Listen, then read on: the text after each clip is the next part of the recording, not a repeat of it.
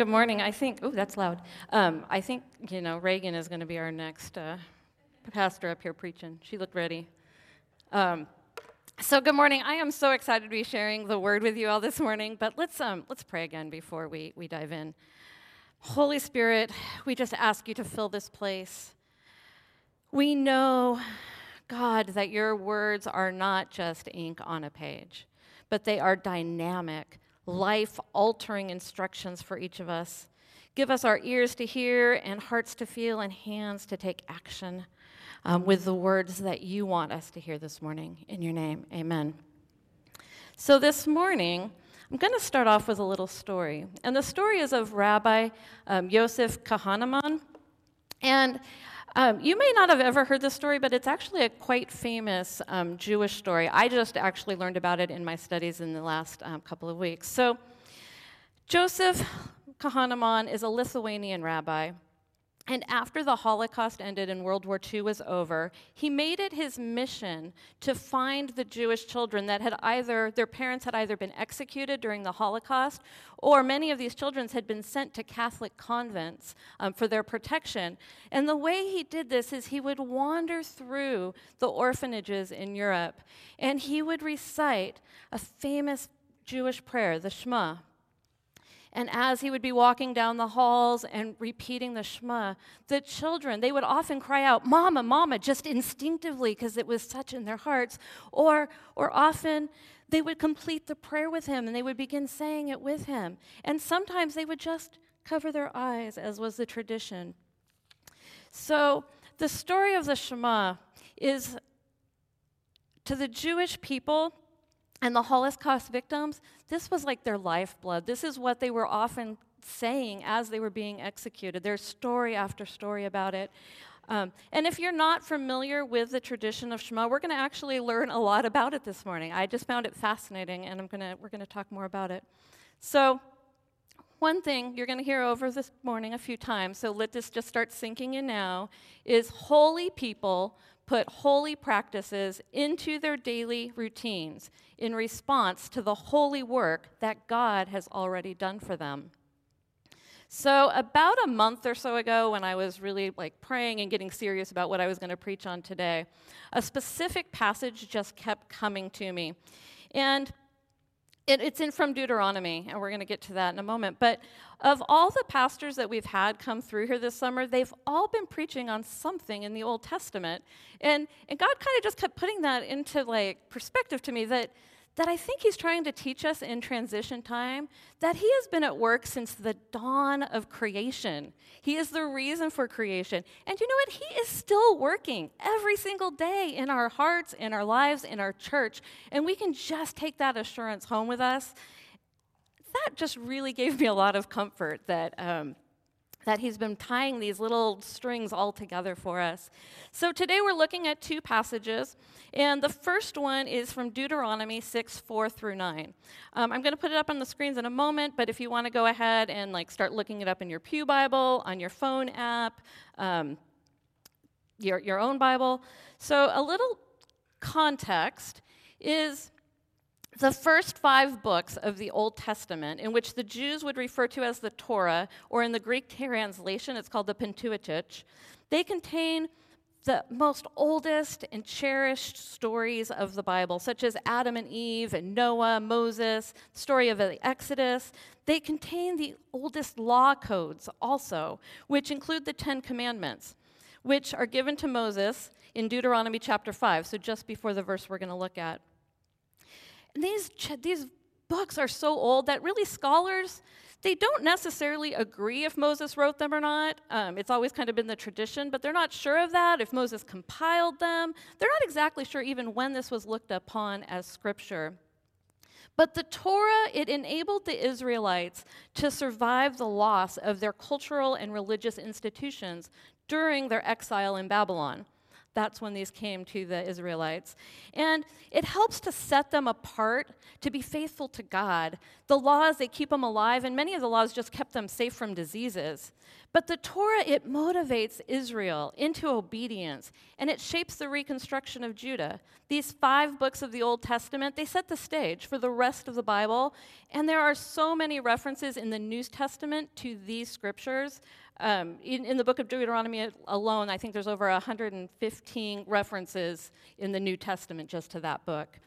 So Deuteronomy, it's presented as the word of God through Moses, and it's to the generation as they're just about to enter the promised land. The entire text is presented in such a way that it expands all contexts and times. It's referred to the second giving of the law, and it details the covenant relationship between God and his people. So Deuteronomy 6, 4 through 9. Hear, O Israel, the Lord our God, the Lord is one. Love the Lord your God with all your heart and with all your soul and with all your strength. These commandments that I give you today are to be upon your hearts. Impress them on your children. Talk about them when you sit at home and when you walk along the road, when you lie down and when you get up. Tie them as symbols on your hands and bind them on your foreheads. Write them on the doorframes of your houses and on your gates. Because holy people put holy practices into their daily routines in response to the holy work that God has already done for them. So this passage starts out with what is considered the Shema. Hear, O Israel, the Lord our God, the Lord is one. This simple sentence is the start to many, many sacred prayers in the Jewish tradition. The Israelites would have said this the first thing in the morning and the last thing that they said at night. It's all about listening to God. It's the confirmation that we have only one God, which is central to our faith and our understanding of the Trinity. It was radical devotion to one God in a time when polytheism, or the worship of many gods, was normal. But starting off with that word hear, it's a call to listen, to pay attention to God. In response, to hear is we're keeping his covenant. In ancient Hebrew, there is no separate word for obey. I found this really interesting. Listening and obeying are 2 sides to the same coin. I'm just going to repeat that one more time because I want that to sink in. In ancient Hebrew, when this was written, there was no word for obey. The word hear, listen, and obey are the same. How different is that just concept to us? So I want you to notice how personalized these verses are. So this is the NIV translation, and the word you or your is found 15 times in just these 5 verses. These verses are written to apply across our cultures and our context and our times, and it's a call for us to be a holy people.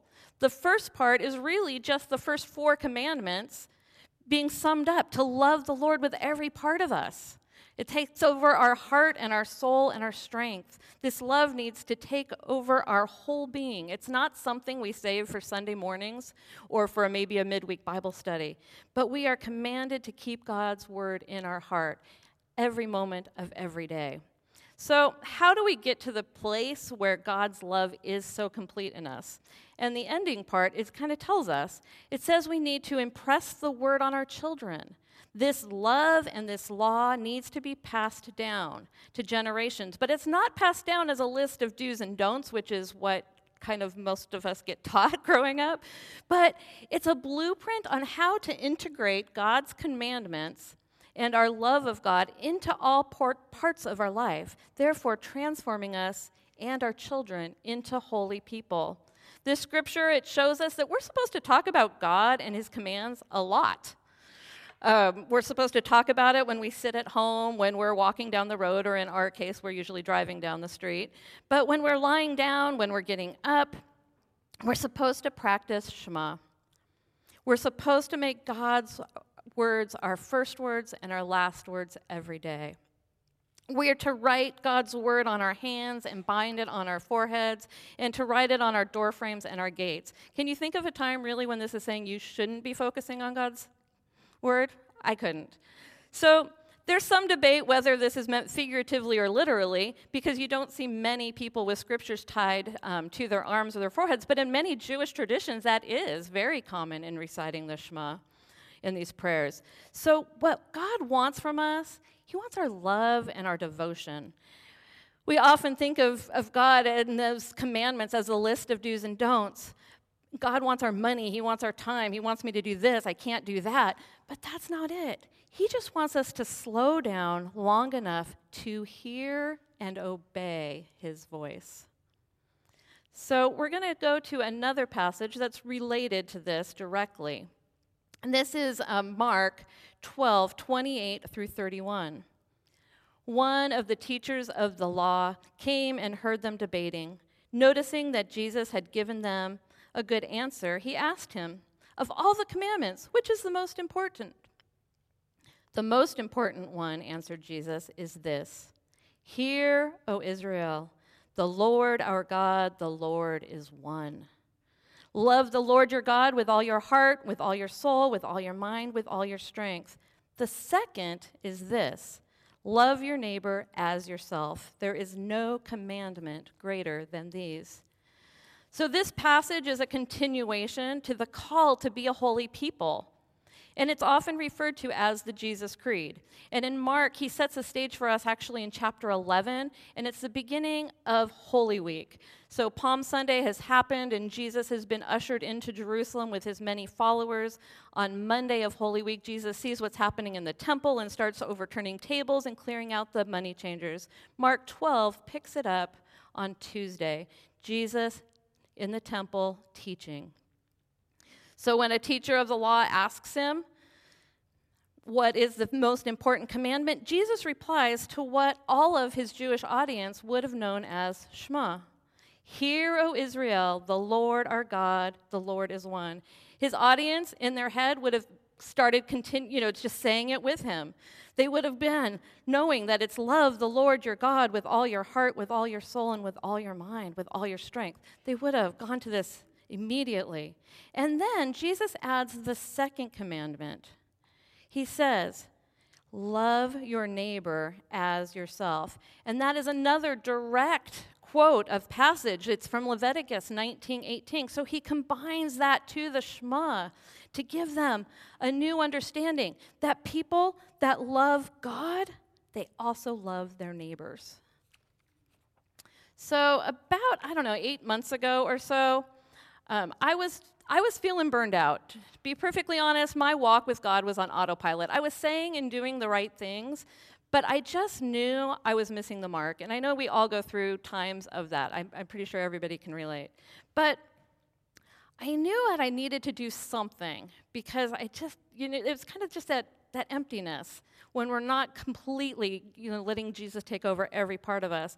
So I started this practice of Shema, not really even remembering that I did actually read a book years earlier on it, and I'm going to show you that in a minute, but I started this Jesus Creed in the morning and at night. So I'm laying in bed, I'm trying to fall asleep, and now I am terrible at memorization. The words were not any biblical translation. They were just the heart of the passage. But I'm saying this as I'm laying down. And in the morning, my alarm would go off, I'd wake up, and before I got out of bed, my feet would touch the floor, I would repeat this Jesus Creed in my head. Now, I started writing it on sticky notes. I'd set my alarm a couple of times a day to practice this Shema. And then I actually realized that I had read a book on it, and it's called The Jesus Creed by Scott McKnight. He's a North Park professor, and it is a great book. And then this is the Fellowship of Difference is a newer book of his. And if you are a reader, I highly recommend both of them. The Fellowship of Difference is probably one of the best books about what church is supposed to be like and living in community that I've probably read in 4 or 5 years. So that's why I put them both up there, because if you're a reader, check them out. So as I was in this practice of Shema, I started noticing a difference. I started seeing people differently, and I started seeing all people. I see the person at the gas station that's across from me pumping their gas. I'm seeing the person that's checking out my groceries in the store. And I'm seeing them all in the image of God. my outlook slowly started changing. And as Jesus kind of started getting into those little nooks and crannies, that I knew that it was taking over my life again. And then I'm warning you, because when Jesus starts getting into all those little nooks and crannies, things can really get messy, because you start really loving these people. You're not just helping them, because I was good at that, but I wasn't loving them. And when you started loving the people that maybe have been abandoned or maybe dismissed because they have big problems, your life starts getting really chaotic, and you start losing sleep, and your schedule keeps changing, and I am not good with that, but God gave me the strength to get through it. And you know what? Even in all of that chaos, like, I have this peace that is what I am supposed to be doing. That is what Jesus is calling us and commanding us to do. So we're going to transition a little bit into some holy practices. So we know what it looks like to be a holy person, but some holy practices that we're going to look at, because most of us are not going to bind the Word of God to our arms or to our foreheads. I keep thinking that I might nail it up to my doorframe, but I haven't yet. I haven't, passed that one through my family yet. Because we need to remember that holy people put holy practices into their daily routines in response to the holy work that God has already done for them. So Pastor Matt, he touched on spiritual disciplines when he preached last a few weeks ago. And today we're going to go into a little bit more depth, into 6 holy practices that I think all Jesus followers we need in our lives. And these practices are probably not going to be anything new to most of us, but you know what? Every one of us has places that we can grow in each area. So, as many of you know that I am working on my seminary degree, one of my assignments this summer is to write a 6-week small group curriculum, which I'm not excited about a lot of my assignments, but I'm actually really excited about this one because I'm writing it on these holy practices, and we're going to do it as a church together this fall. So if you call See Me Covenant your home this fall, we want you to join a Grow group. It's going to be 6 weeks. Some of you have been in the same Grow group for years. That's fine. We're asking you to take 6 weeks of that and do these practices with us. And if you are not currently in a Grow group, guess what? You're going to have an opportunity to take 6 weeks and do that. And on your Connect card, there's even a place for you to write if you might want to lead or host a group. And you can pick if you want to meet every week, every other week, if you want to go meet at Coffee Bean and Tea Leaf, if you want to meet here in the church, your house. You guys can decide that. But we get to go through this together this fall. So, the holy practices are these 6. There's more, but these are the 6 we're going to focus on to incorporate into our lives. Meditation on the Word of God, prayer, fasting, giving, serving, and sharing our story or evangelism. And again, if you've been a Christian for 5 minutes or 50 years, we can all grow in some of these areas. And if you are just new to this whole Jesus thing and you're not even sure what it's all about, I'm going to encourage you to start trying some of these practices. Join a group, because it's going to be a safe place to ask questions and to learn together about what Jesus is about. So meditating on the Word of God, that first one. So as we spend time in Deuteronomy, we understand that we are commanded, right? Commanded to spend time in the Word. It doesn't mean that we have to spend 30 minutes every day in quiet time to be a good Christian, because I will tell you, I am terrible at that. I have felt guilty for years that I wasn't good at quiet time. My mind would wander and I would fidget, and I had to find other ways to get into the Word and let it absorb into my heart. And so this fall, we're going to look at some practices that are going to help each of us find new ways to grow in our understanding and our knowledge of Scripture. But I want to give you a couple things you can start today. I want to challenge you to maybe start the practice of Shema. Start taking this Jesus Creed and repeating it in the morning when you wake up and before you go to bed. Let it get down into the corners and the nooks of your life. And you can start a devotional this week. Maybe if you're not in the practice of that, there's great ones on the Bible app on your phone. We've got in the back, we've got home altars and daily breads. But start getting into the Word in some form every single day. The next practice is prayer that we're going to look at. And if we believe in the power of prayer, sometimes I wonder why it's the last thing we turn to instead of the foundation of everything. You know, it's when something bad happens, we got to pray more, we got to pray more. But really, we've got to be praying about everything all the time. It's got to be the foundation. And we're going to look at different ways to pray. And we're going to look at how to create time and space in our lives to listen. So often, our prayer time and my prayer time is me talking to God. You know, I'm talking to God about this, and I'm talking to God about this, but I don't slow down enough to listen. So we're going to talk about ways to create that time to listen. So for me, I learned probably about 4 years ago that it's walking and praying.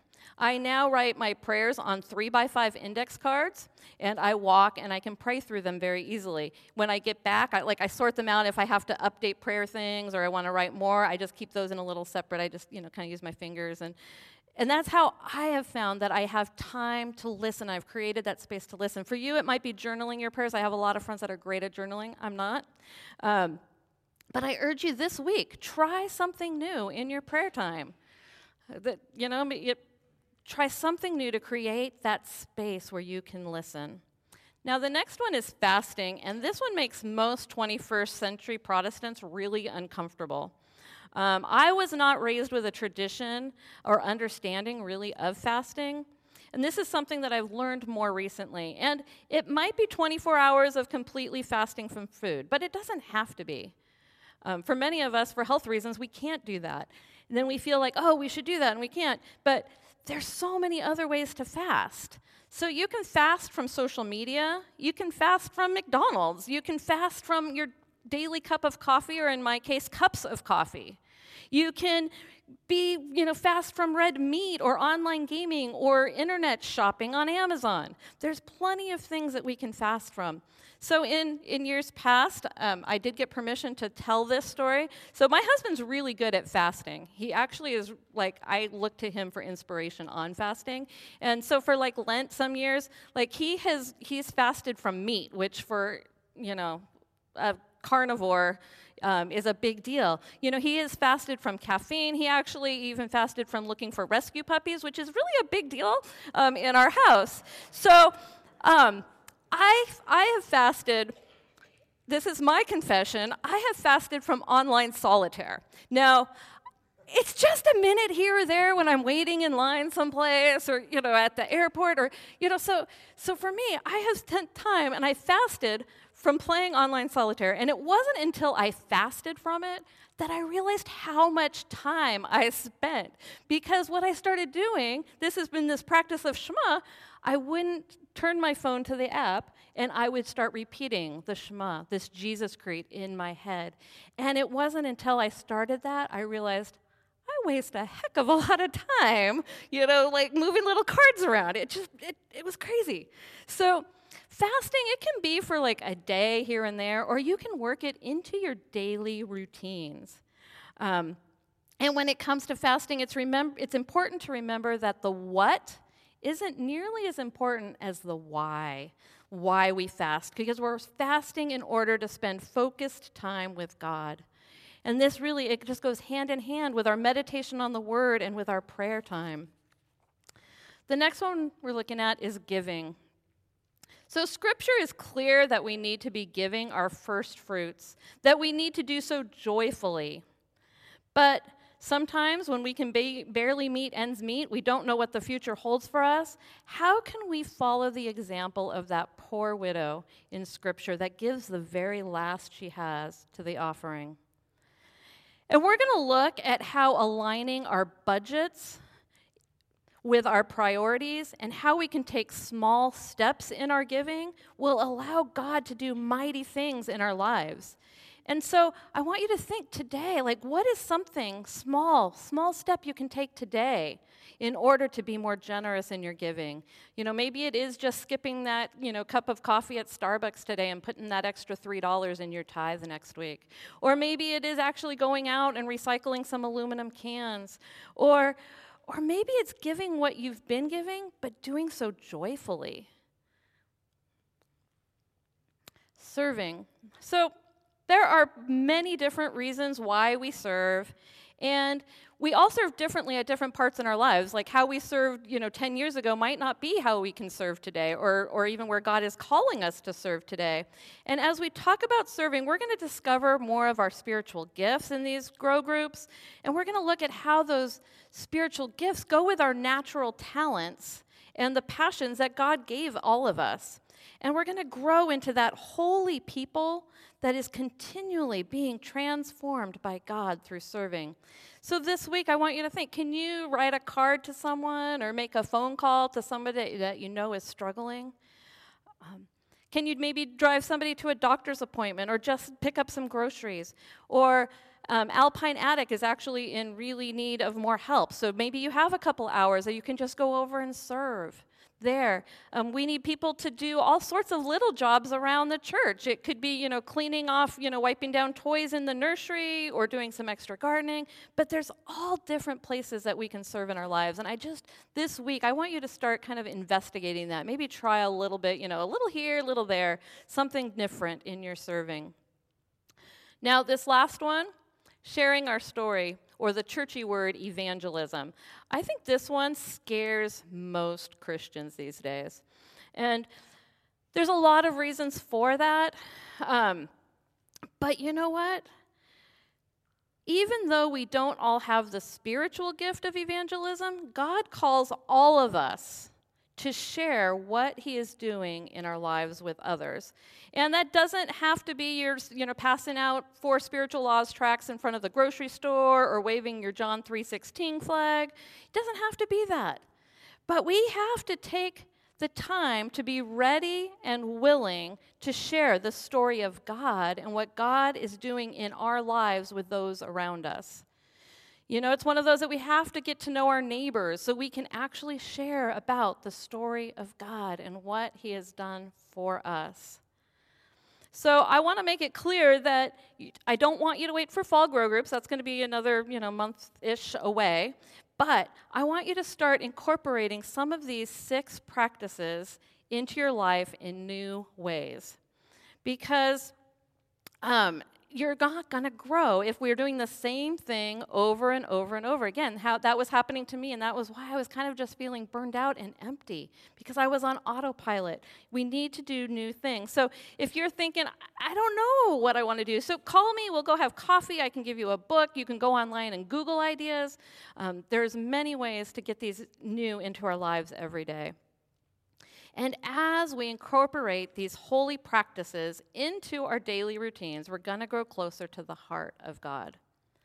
And as we're being transformed, God is going to use us to transform others and transform the world. And we're not going to forget that we are saved by God's generous gift of grace. Jesus died on a cross for us. And thankfully, the story doesn't end there, that Jesus was resurrected and our sins have been wiped clean. And we don't need to earn God's love. We're not doing these to earn God's love. Our actions are our grateful response to the acceptance and the understanding of God's love, because holy people put holy practices into their daily routines in response to the holy work that God has already done for them. So the last verse that we're going to look at is 1 Peter 1, 14 through 16. And this comes from the New Living Translation. So you must live as God's obedient children. Don't slip back into your old ways of living to satisfy your own desires. You didn't know any better then. But now you must be holy in everything you do, just as God who chose you is holy. For the scriptures say, you must be holy because I am holy. So that Scott McKnight book that I showed you earlier, The Jesus Creed, this is a quote. It might be, I guess it's a poem, actually, from that book that I wanted to share. It says, what does it mean to love Jesus? It means to believe in him, to abide in him, to surrender to him, to be restored in him, to forgive others in him, and to reach out with the good news about him. This is how a disciple of Jesus loves Jesus. So let's be people that practice Shema. Let us not just hear, but let us listen and let us obey to the word of God. Let us write his word into our hearts and every part of our soul. So I put up this Jesus Creed again, and we're going to read it out loud together. It's this kind of a liturgical thing that our church doesn't do that often, but we're going to get out of our comfort zone a little bit, and we're going to read this through a couple of times together out loud. So I expect to hear your voices. Okay, let's just make that clear. All right. Hear, O Israel, the Lord our God, the Lord is one. Love the Lord your God with all your heart and with all your soul and with all your mind and with all your strength. The second is this: love your neighbor as yourself. There is no commandment greater than these. Excellent. We're going to do it again. Okay. Hear, O Israel, the Lord our God, the Lord is one. Love the Lord your God with all your heart and with all your soul and with all your mind and with all your strength. The second is this: love your neighbor as yourself. There is no commandment greater than these. So this, on Friday, my friend Karen sent me a text message kind of out of the blue, and it really went along well with what this sermon was about. So I took that as the Holy Spirit wants me to share that with all of you. So I'm going to read this text message that she sent me on Friday afternoon. It says, "Keep the flame of praise burning in your life continually, ceaselessly, in all circumstances. I am not suggesting that you get in some private cubicle in a monastic corner of the universe where you repeat formula praises every waking hour. I believe the Lord is simply saying, whatever you do, whether you are changing your clothes or taking out your trash or driving along the freeway, just keep the flame burning. Be a person who praises, keep an attitude of praise, and never let the flame die out." So we need to be the people that are continually focusing our attention and our lives on Jesus and having him filling us back up so we can go ahead and change the world. So let's go ahead and close in prayer. Lord, I just thank you so much for these words of Shema and how they can transform our lives, Lord. And Lord, we just continue to seek you and these holy practices to have us grow closer to you so that we can better hear your voice and grow closer to your heart. And Lord, just continue to lift us up and fill us and be near us.